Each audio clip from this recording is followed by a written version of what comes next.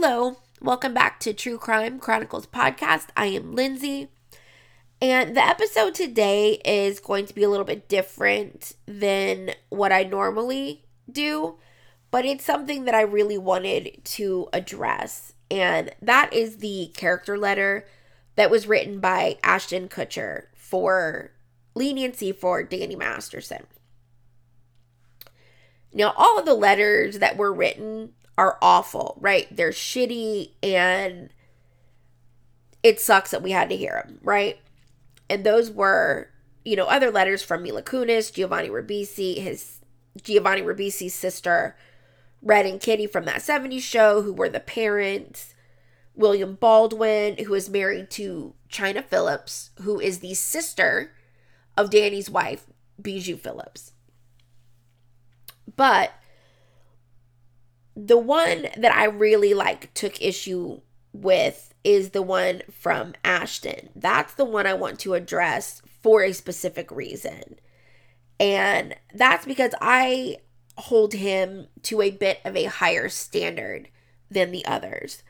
And the reason that I hold him to a higher standard is because in 2012, Ashton and his ex-wife, Demi Moore, co-founded an organization called THORN. And from what I've seen the past 11 years is that Ashton is very personally involved in this organization, which for me, makes the letter that he wrote a huge problem. Now, Ashton testified February 15th of 2017 in front of the Senate Foreign Relations Committee. Now, if you're not familiar with THORN, they are an organization focused on developing new technologies to combat online sexual abuse and trafficking. And he testified in front of the Senate to discuss his organization and the problems that, online trafficking have. And they're in our country, right? And so they need to be addressed. And that's what his organization is doing. In 2014, they prototyped a product to aid in identifying child sex trafficking victims who were sold online, as most of them are. And THORN now houses the first engineering and data science team that focuses solely on developing new technologies to combat online sexual abuse. So they're able to quickly assess whether new technologies that come out can be repurposed to protect children from sexual exploitation. They use kind of 3 strategies for that: accelerating victim identification, equipping whatever the platform is that they're using, and empowering the public, right? And it's working. As of their 2022 impact report, almost 28,000 kids have been identified and saved from human trafficking. It's an amazing organization. And Ashton is the face of it. I've never seen Demi do an interview or testify or even mention the THORN organization. And they were co-founders. So he is dedicated over a decade to protecting people from the type of abuse that he is asking the judge to overlook and provide leniency for, because it's his friend, right? Well, maybe. But with it being his friend, is that a good enough reason to ask the judge to help keep a dangerous predator on the street? I don't know. Now, I get that they're friends, right? They've been friends a long time. But if a friend of mine was convicted of forcible rape on multiple women by drugging them, I don't know that I'm going to write a letter for him that makes him sound like God's best friend, right? Like he's God's right hand doing work on earth. No way. And that's what it sounded like. That's what they all sounded like. But I did see a post that was made by Chrissie Bixler. I saw it yesterday. That was, I'm going to say, slightly eye-opening. Now, Chrissie, if you don't know who she is one of the 3 women that made the accusations that Danny was tried for. She is also the ex-girlfriend of Danny Masterson. They were together for 5 years, and during the very beginning years of that 70s show. Now, on this post, Chrissie had screenshot a news coverage, and it had Ashton and Mila's, letters with a picture of both of them. So she kind of took a screenshot of that. And Chrissie wrote above the picture of Ashton and Mila, "Dear Ashton, I know the secrets your role model keeps for you, ones that would end you. Did you forget I was there? You were on speakerphone that night you called Danny on February 21st, 2001. I heard everything. I heard the plan. In my opinion, you're just as sick as your mentor." Because he does refer to Danny as his mentor, I guess. Which he does in the letter, but apparently, I guess, in life he does also. She also addressed Mila. "Dear Mila, I pray you begin to process what you experienced as a child on that set," referring to that 70s show. "Your old interviews are very telling. I encourage everyone to watch them and decide for yourself what you hear and see. I also know what happened in Toronto and after. Question: if that's what you view as a normal relationship with a big brother, then I feel very sad for you, and I hope you consider getting into therapy. You all must forget I was there the whole time, those first 5 years of that 70s show, and I remember everything." Now, the February 21st, 2001 date that Chrissie is referencing, that is the date that Ashton's girlfriend, 22-year-old Ashley Ellerin, was brutally and violently murdered by a man who was tagged the Hollywood Ripper, right? He is referenced as a serial killer. Now, I don't know what the requirements are to be labeled a serial killer. He did kill 2 women and he attempted 1. His name is Thomas. I don't know how to say the last name. Gargiulo, maybe. Now, Ashley was a 22-year-old design student. She was set to go with Ashton that night to some type of Hollywood party or premiere, something very Hollywood, right? I'm sure it would have been very fun.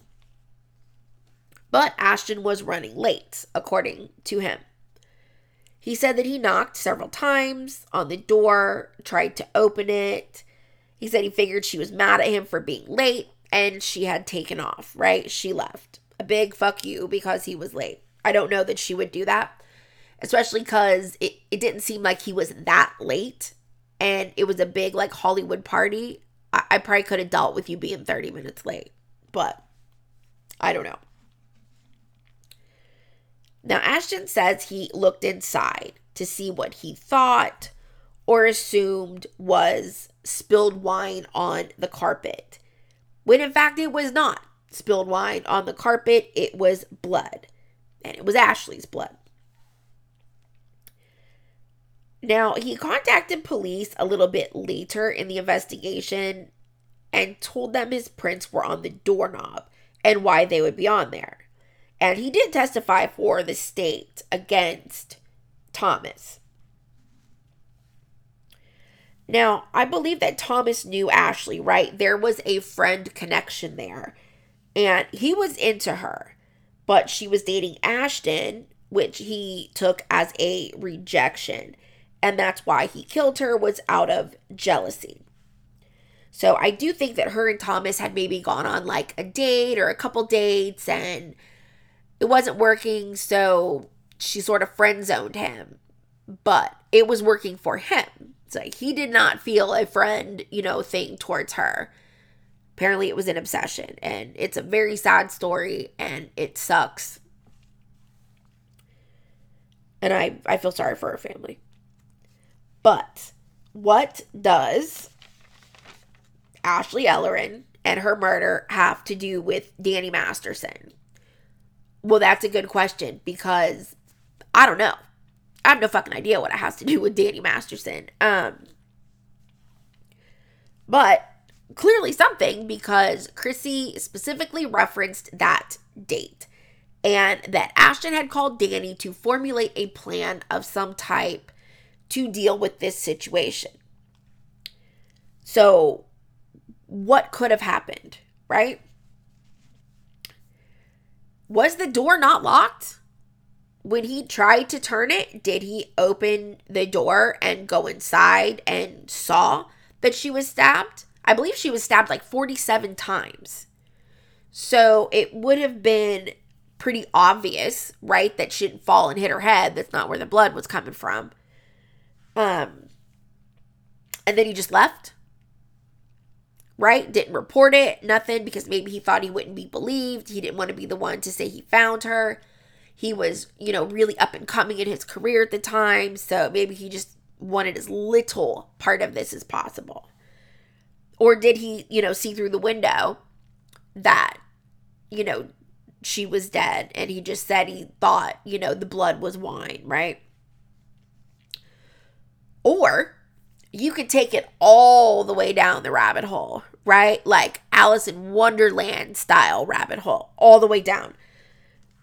And say, did he see her getting murdered and he ran away instead of helping because he didn't want to get hurt himself, right?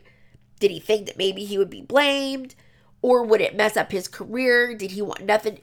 I don't know. But if all it is he called Danny, said, oh my God, my girlfriend's been murdered. I found her. I'm terrified to tell the police. What do I do?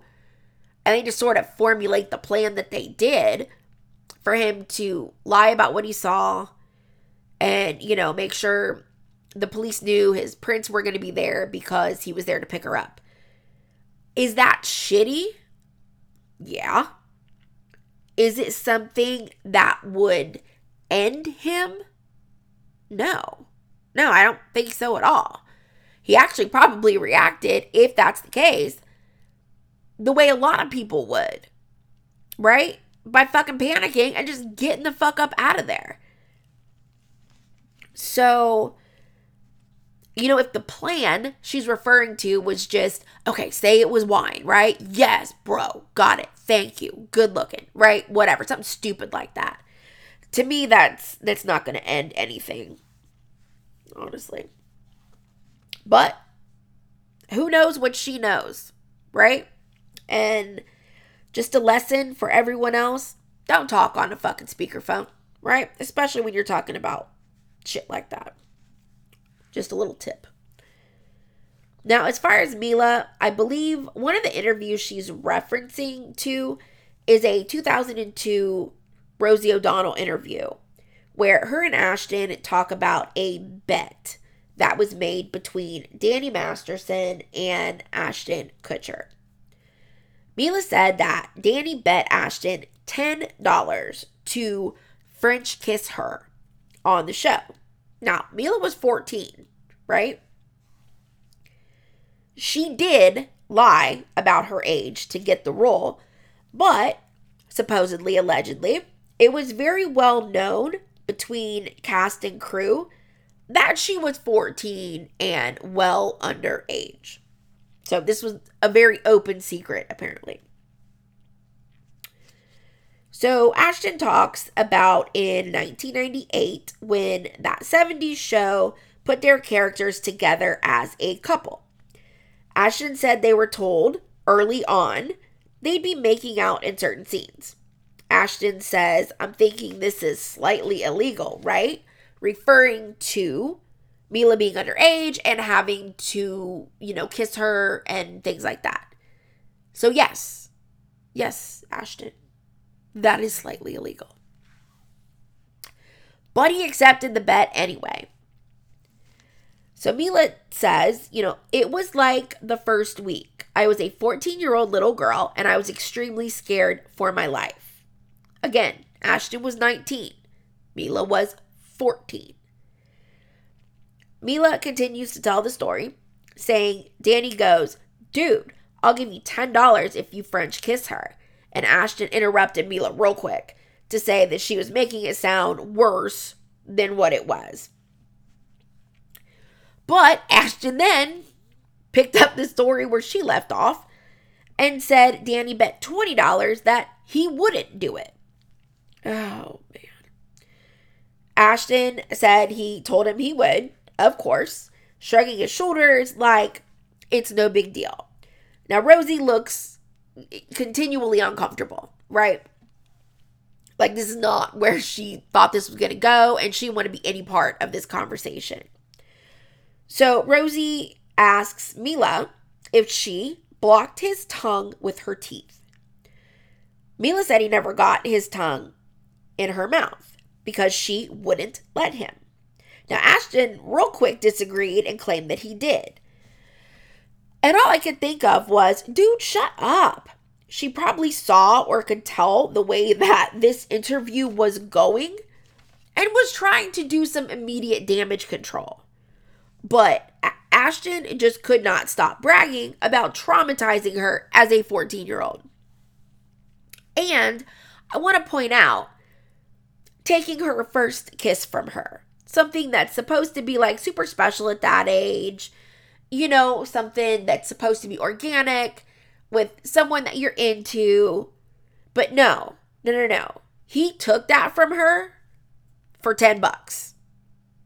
$10. I don't know who's worse for that, like Danny for suggesting and paying for it, or Ashton for actually doing it. And I kind of have a question on where were the producers during all of this?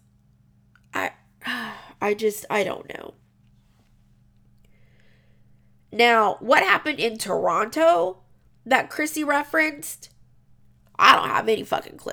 But I can't imagine it's anything but just bad, right? So I couldn't find anything on Toronto. I don't know. In all honesty, it's probably not something I want to know. It just did not sound good. Now, what I noticed and took immediate notice of, and what really bothered me, was everyone's push in their letters about how anti-drug Danny was and how he mentored the younger cast. Although I don't know what mentor would make a bet with a grown man to assault a 14-year-old girl on camera in front of an entire cast and crew and knowing it was her first kiss. So for that and many other reasons, Mr. Masterson, you suck. But anyway, I wonder if everyone got the same, like talking points from his defense team for their character letters or suggestions, if you will, right? Because they all said generally the same thing, especially the anti-drug push. Well, no, he didn't do the drugs. He saved the drugs for his victims. And I got the subliminal point that was trying to be made, that he was so anti-drug, he wouldn't dare have given them to his victims, right? To his victims. And you guys got that part all wrong, except that they didn't. They didn't get it wrong. And I'll be totally honest, I am a victim myself of a violent rape and home invasion. And I did report immediately. And I understand that not everyone does, right? But I have always kind of side-eyed women who wait 20 plus years to come out and report against a celebrity. But I'll tell you why I don't in this case. And it's 4 words. The Church of Scientology. They were all members and long-time members who had been programmed to view things a certain way. Now, Masterson was a high-ranking member of the Church of Scientology, and the church rules ban members from reporting other members to law enforcement. So when the attacks were reported to the church, the women were told it was their fault and that they were required to give Masterson sex whenever he wants it. The women were put through ethics programs and warned against going to law enforcement. So, some people say, well, Scientology's not the police. Why would they go to them? And I get that, but in my opinion, Scientology's a cult, right? And I imagine since they were longtime members, they had been programmed for a very long time. That if anything happens, you go to your church, to your elders, to your people, whatever they call them in Scientology. And that's what they did to report another member, which apparently you don't do if it's a male, right? And rape doesn't exist, and just all this other horrible, horrible rules that they have. Anyway, I'm not going to get into a whole lot of Scientology. Now, I believe once a couple of them spoke with Leah Remini, and a couple of them, I mean the victims, they felt safe enough to come forward and report what had happened. I know that Chrissie has reported that Scientologists have killed 2 of their dogs. The other victims have also been on the receiving end of Scientology stalking. Leah Remini is a very famous ex-Scientologist who actively speaks out against the Church of Scientology. So I imagine that it was reassuring for the victims to speak with someone who has dealt with the wrath of Scientology and the public and their view of her. That could be, in my opinion, what gave the women the strength to come forward. Now, I am a big fan of Leah Remini. She's been put through it, coming out the way she has against Scientology, and she continues because she knows it's the right thing to do. Now, I'm not going to get into like a super involved explanation of Scientology. Most likely, if you're familiar with this case, you're familiar enough with Scientology and their practices, right? Now, besides the Rosie O'Donnell interview, a comment about Hilary Duff and the Olsen twins have also come out that is attributed to Ashton Kutcher. So, in 2003, on his MTV show Punk'd, where he played pranks on other celebrities, Hilary Duff was 15 at the time. Ashton was 25. When they did the movie Cheaper by the Dozen together, he played the boyfriend of her older sister in the movie. So, Ashton gave Hilary an introduction when she appeared on his show, Punk'd. He referenced her Lizzie McGuire series, her album coming out, and their movie together, the Cheaper by the Dozen. He ended with, and she's one of the girls that we're all waiting to turn 18, along with the Olsen twins. Was that in bad taste? Yes, of course. Was he the only one who said that, especially about the Olsen twins? No. Now, I have seen Ashton and Mila's apology video, and I will say Ashton looks ran through it on that video. He looks devastated and defeated and overall just, I don't know, maybe ashamed? I'm not sure. He sounds very upset to be thought of now in this way. Now, Mila, when she spoke, sounded more mad, just slightly with a more aggressive tone. And I do know that they are both actors. I get that. But I do believe that Ashton is very upset by all of this.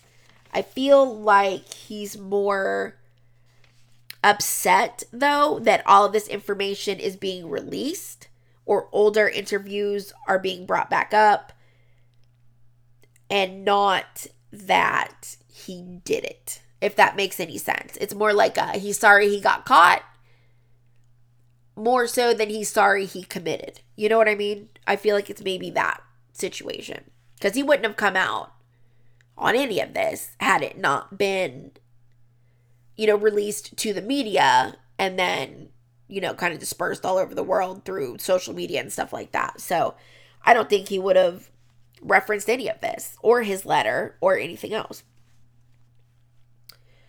But I was kind of wondering too, because they are both actors, right? Ashton is typically known for playing like a duh kind of role, right? Especially early on in his career. So is it possible in the Rosie interview and the MTV Punk'd show, he was trying to maintain his duh kind of character behavior of Michael Kelso on the 70s show? Or like the dipshit in Dude, Where's My Car?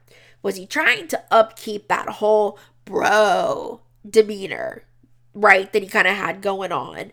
And maybe he didn't really mean it, because it has come out that he is pretty intelligent. I've seen him on Shark Tank. I saw him speak with Thorn. I saw him testify, in the Senate. So he's not a duh kind of guy, but he really appeared that way in a lot of interviews and earlier on in his career. So it kind of made me wonder, is that what he was trying to do in these interviews? Just upkeep that image? Maybe. And then I got to thinking too, did he take the bet because he looked up to Danny as an older mentor, as he alluded to in his letter, and he didn't want to tell him no and maybe look a type of way in front of him? Or did he think doing it was okay because his mentor was the one asking and paying for him to do it? Either way, though, he made the decision to do it, and in all likelihood knowing he shouldn't, and it was wrong. Now, as far as the information that Chrissie has, man, I guess he better just hope she doesn't accept a book deal, or at some point maybe she signed an NDA, although it doesn't sound like it. Even if she did, though, I don't know that it counts if it covers up a crime. Maybe? Would it? I don't know. Not sure. I would like it if she wrote a book, though. I would be very interested to hear what she had to say about those 5 years, or even after, right? But I don't know. That's my thoughts for today.